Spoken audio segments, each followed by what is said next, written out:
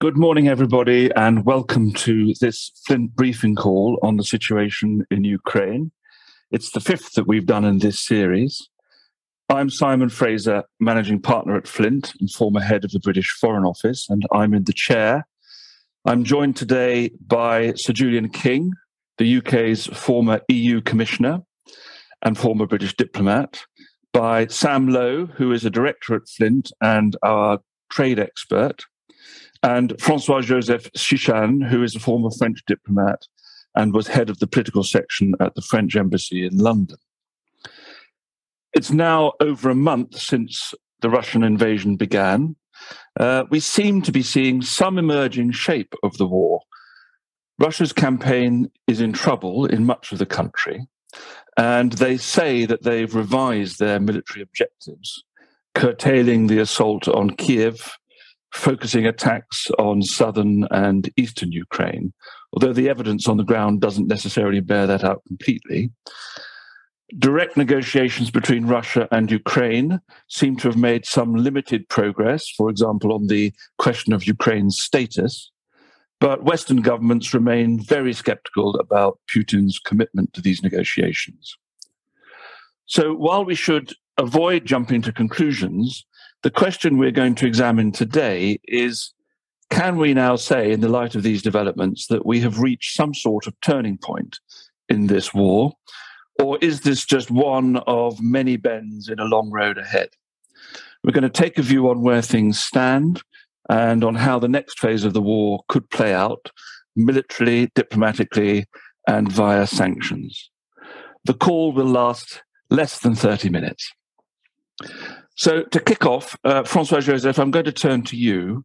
Before we look to the future, can you run us quickly through where things stand after 1 month, including the most significant developments on the ground and in the diplomacy of the past fortnight? Thanks, Simon. So I think 1 month into the war, what is striking is that Russian gains have been very limited, and at the same time, they came at an enormous cost for the country, both economically and militarily. The main Ukrainian cities remain under Ukrainian control. Russian grip on some of the cities or territories that it seized over the past few weeks seems fragile. If you look, for example, at Kherson in the east. And Putin is even losing ground in some areas, such as around Kiev, for example, where he voluntarily paused the operation and withdrew some troops over the last couple of days, officially to allow for negotiations to continue. And we'll come back to that in a minute. Fighting in some areas remains intense with dire consequences on civilians. There are now more than 4 million refugees outside Ukraine, 7 million displaced people inside the country. So in total, that is 1/4 of the Ukrainian population that has been displaced since the start of the war. So overall, Putin's initial objective to go quickly has failed. He's achieved none of its goals so far, and he will need to make some gains at some point. So this might be the meaning of the renewed focus on Donbass in the coming days and weeks. In parallel to these developments, we've seen, as you said, negotiations between Russia and Ukraine continue over the past 2 weeks. They seem to have made some progress this week, according to both sides. We'll come back to that in more details. But this apparent progress was met with lots of skepticism in the West. And I think it's important to keep in mind that disinformation is very much part of the war playbook on both sides and on the Russian side in particular. So this could all be part of a deceptive maneuver. And remember that right before the invasion, Russia effectively lied about its intentions. On the global diplomacy side, it's been very active as well. In the West, the focus has been on displaying unity, implementing sanctions, closing any loopholes, and of course, managing the economic fallout of the crisis, particularly on energy prices. And yesterday, we've seen Biden releasing some of the US strategic oil reserve to help keep the prices down. Biden was in Europe last week. One interesting development as well is that the EU and the US have strengthened the dialogue on Russia and sanctions. It's now more structured. So EU is sort of taking control of what is essentially a foreign policy tool. And there are open questions here. For example, where does this leave the UK? That is still unclear at the moment. China is still very much at the center of attention. The Russian foreign minister met with his Chinese counterpart this week in China. There will be the EU-China summit today.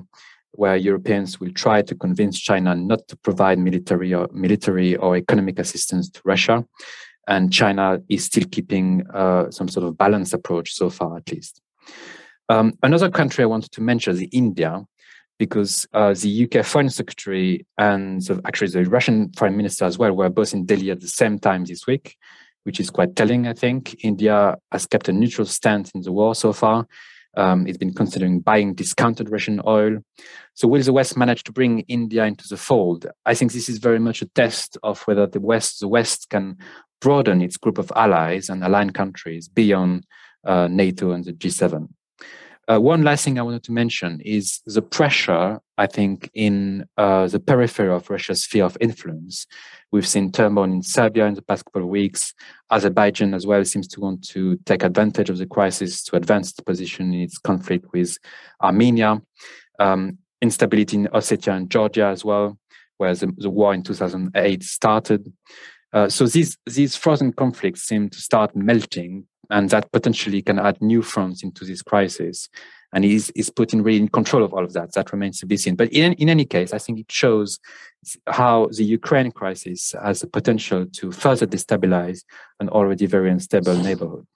So overall, if we look at the big picture after months, I think things seem to be moving again on the military front and on the diplomatic front as well. We are certainly entering a new phase, but we need to be cautious about drawing clear conclusions at this stage. Okay, thank you very much, Francois-Joseph. Very interesting, I think, what you said there about the situation on the periphery of Russia and the sort of heating up of the frozen conflicts. That is a development we should keep a close eye on. Julian, I'm going to turn to you now then to answer this question, if you would. I mean, do you think we are genuinely at a turning point in this war, both militarily and diplomatically? Obviously, the stakes are rising here for Putin as he appears to be getting bogged down. But, you know, is this a significant moment? Is this a big shift, or do you interpret it as something less than that? Well, good morning. I don't think Putin has necessarily changed his objectives. He still wants to dominate, and if he can't do that, to divide and destabilize Ukraine. That's what he's about. What has changed, I think, is his ability to achieve his objectives. I mean, if you think back a couple of weeks ago when we were doing this, we were talking about different degrees of probability of Russian success. You know, we were saying at that stage there was maybe a 40+% chance of grinding out something that could be presented as a victory.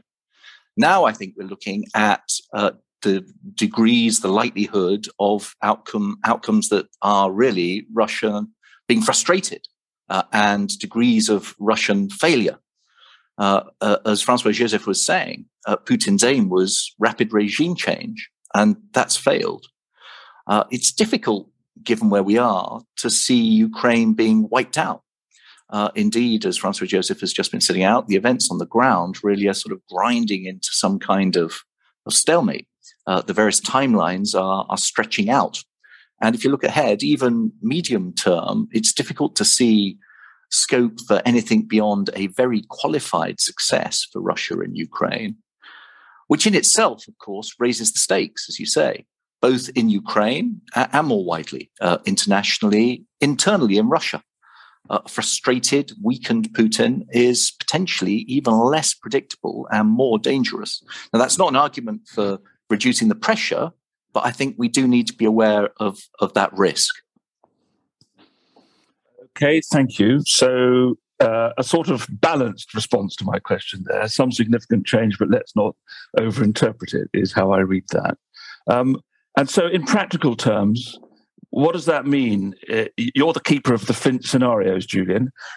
What does this mean for how things will play out over the coming months? Can you take us quickly through your latest view on the different scenarios ahead and their probability? Yeah, sure. So it's not a keeper of ultimate wisdom. These are scenarios, probabilities. Looking again 3 months ahead, so to the end of June, because beyond that it really becomes quite difficult. And there are 4 main scenarios. Scenario 1, stalemate. We're now putting that at 40+% probability. fighting on different fronts, but limited breakthroughs, no knockout blow. Russia dealing with its losses, reorganizing. Ukraine getting continued support, including materiel, so that it can maintain an effective response. Counterattacks on some fronts. What Francois Joseph has been describing. But I think the question remains in this scenario: how sustainable is it in the medium to longer term? Given the scale, the geography, the neighborhood, the views of neighboring countries, the commitment of the parties, the stakes. I think it's still more likely that this, over time, would evolve into some other scenario or outcome. Scenario 2, Russia still declares victory. That's still there, 20, 25% perhaps, notwithstanding all we've been saying so far. Putin holds Crimea. If he extends his control in the Donbass and around the Sea of Azov, around Mariupol and the southern land corridor, he could then move to declare victory, not least given his control of Russian domestic media. I mean, he tells the story. But in this scenario, given the costs and the criticisms that he's faced, including some criticism internally, the gap between that outcome and his original war aims and deployments, I think there has to be a question how sustainable that position would be over time, or whether Putin would have to ramp things up. Third scenario, spillover outside the Ukraine theater, still having that at around 10%. It's not happened yet. It is a possibility. By accident, a bomb falling in the wrong place, or design.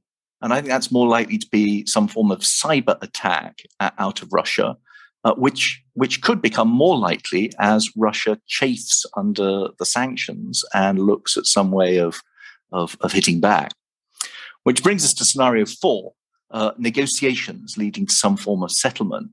That, I think we're putting at 25, 30% in this time frame. We've moved beyond mediation now. We've got direct negotiations, again, as we've covered in these briefings. There are some positive noises coming from both sides. You can have doubts about motivation and sincerity, and there's some misinformation, as Francois Joseph mentioned. But I think you also have to look at the structural issues and challenges for any negotiation process. It is possible to see a negotiation leading to progress on ceasefires, but those obviously would have to be borne out on the ground. And even around, as you mentioned at the start, issues of status and neutrality, where there are models and precedents that exist. Possibly around Ukraine's European vocation, but don't expect any early progress actually towards EU accession. But all of those issues really would only be stage 1 of any negotiations. You need also to address questions of security guarantees, territory for Russia, sanctions relief for Ukraine, reparations and reconstruction. All of those issues are very complicated, and inevitably any discussion about them will be drawn out, which is, if you like, the common thread to all of these scenarios. It's unlikely that this is going to come to an early conclusion. It's much more likely that it's going to be drawn out through either an unstable stalemate, an unstable Russian position, complicated negotiations, all of which underlines the importance of sanctions, I think, as pressure, as leverage, and raises the questions about whether they can be sustained, ramped up, if the circumstances merit, wound down. And the politics and practicalities of sanctions are going to remain absolutely central to this story for some time to come, in my view, Simon. Thank you, Julian. Very clear set of scenarios there. Very helpful for framing our thinking. So thanks a lot. So, Sam, let's turn to you. Let's look at this question of the Western position and sanctions. I mean, so much of our policy depends on the effectiveness of sanctions and their impact on Russia's economy. So are we now in a position to assess their effect on Russia? Will they be sustainable? And are there opportunities, if necessary, to tighten them further? Do you think that's going to happen? And I suppose another question is there a risk that they will be extended over time further to cover other countries such as China? Could you give us your views on those issues? Thank you, Simon. So on the question of whether sanctions are effective, there's a growing divide between those who focus on whether Russia has access to foreign currency and the price of the ruble, and those who focus on whether Russia can spend its dollars and euros, and if so, on what. And for those focusing on the exchange rate, the relative strength of the ruble, as a result of continued energy purchases, rules forcing exporters to sell currency and capital controls, is evidence that sanctions are failing. But my view is that if you assume that the purpose of the sanctions is to debilitate the Russians' industrial capacity and its ability to wage war, then they have, in that case, been broadly effective. Trading with Russia is now incredibly difficult, and Russia's ability to produce and maintain advanced weaponry is severely limited. Or to put it another way, Russia might have a lot of cash, but it's struggling to find anywhere to spend it. And this is akin to trying to spend, I suppose, a Scottish £10 note in Portsmouth. It's not impossible, but it can be quite difficult. And even if you are selling unsanctioned products such as medicines to Russia, getting them into the country is difficult because of the freight restrictions and the voluntary withdrawals of freight carriers. And you also have no guarantee of being paid. So the collective sanction incoherence, in a way, creates a de facto sanction that's larger than its component parts. And I do think the message is cutting through, which is only trade with Russia if you absolutely have to. And of course, there will be some import substitution and circumvention with restricted products being brought in from other countries such as China and India. But not all goods, for example, Western high-quality semiconductors can be easily replaced. And the fear of secondary sanctions is also leading to firms such as Chinese banks to be cautious regarding their interactions with Russia. And I do think there's room for further escalation. Existing sanctions will continue to ratchet up, and the US and allies can still apply secondary sanctions in the form of penalties and restrictions on countries and companies that either help Russia dodge sanctions or benefit from access to discounted Russian commodities. You could also see Chinese and Indian and other correspondent banks being cut out of US markets in future as well. I suppose the sort of big question is on energy sanctions, and these, of course, remain very difficult for Europe, which would pay a high economic cost if they were to be imposed. However, this dependency does go in both directions.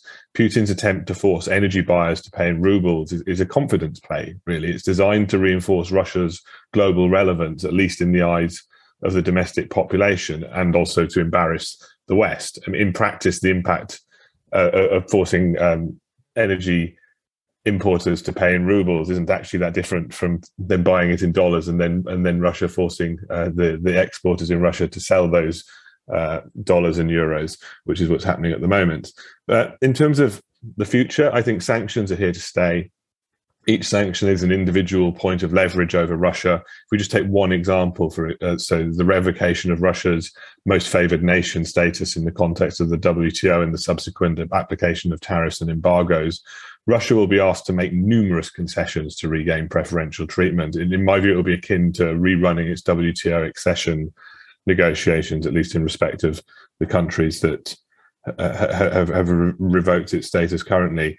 But if we take a bit of a step back, because the discussion then is, okay, if these are working, is this a model for how the West could react in future in different contexts? If, for example, China were to invade Taiwan, and it's not clear to me that they would be effective if applied to China under similar circumstances. Because in the case of Russia, firms have been able to exit the market and write off investment due to the financial hit being relatively small. And we've seen that for companies with greater exposure, exiting Russia has been trickier. And I think that China would be significantly more difficult to exit, with firms facing much, much larger losses. So I do think they're working in this instance. I'm not necessarily sure this same approach would work in a related but different context. Okay, thank you, Sam. That's a very clear expose. I mean, I agree with you. It's interesting, this point about if you try and read across to China, China, of course, has a much bigger footprint in the global economy and much more integrated than Russia is. So I agree, it would be far more complex. But maybe that's a discussion to have on another occasion. Your conclusion is that so far as Russia is concerned, for the time being, the sanctions regime is being effective. I think the evidence points in that direction. And you think that the West will be able to sustain it, although obviously the pressure will mount over time on that. So let's just draw this together now. A final thought from me then. It does seem to me that there has been some sort of psychological shift in this conflict in the last couple of weeks. As Julian says, I think it's hard to envisage now Ukraine totally losing this war, which at the beginning you would have thought was quite likely. And similarly, it's hard to envisage Russia totally winning it. And that is something of a turning point. But how that plays out, I think what we're saying is that how that plays out is still uncertain. And it's going to still be a long process with many difficult issues ahead, both on the ground and in the politics. Now, not least of them, I think, in addition to the list that Julian has given, is how and when sanctions might be lifted. It's not an immediate question, but Russia will push for the lifting of sanctions as part of any ceasefire agreement. And at some point down this road, Western leaders are going to have to face a very tough choice about this.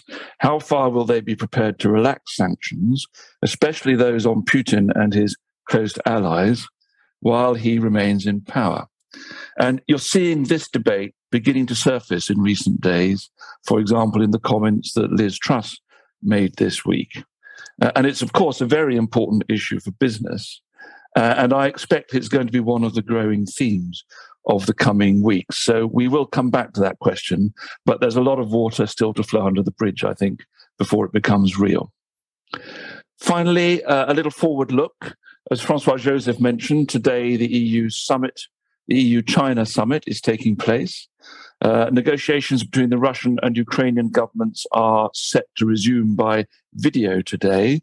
The Turkish foreign minister has said he hopes to host another in-person discussion in the next fortnight, so that's going ahead. We will continue our regular updates on the situation and the series of more deep dive analyses of key issues, which we've been doing. We looked this week at the macroeconomic outlook. The next deep dives will be on the changing balance of power in Europe as a result of Ukraine, and looking further ahead, the apparent emerging divide between the West and much of the rest of the world in terms of how we approach the response to this war. So we look forward to continuing our engagement with you. Thank you very much for joining the call this morning, and have a good weekend. Goodbye.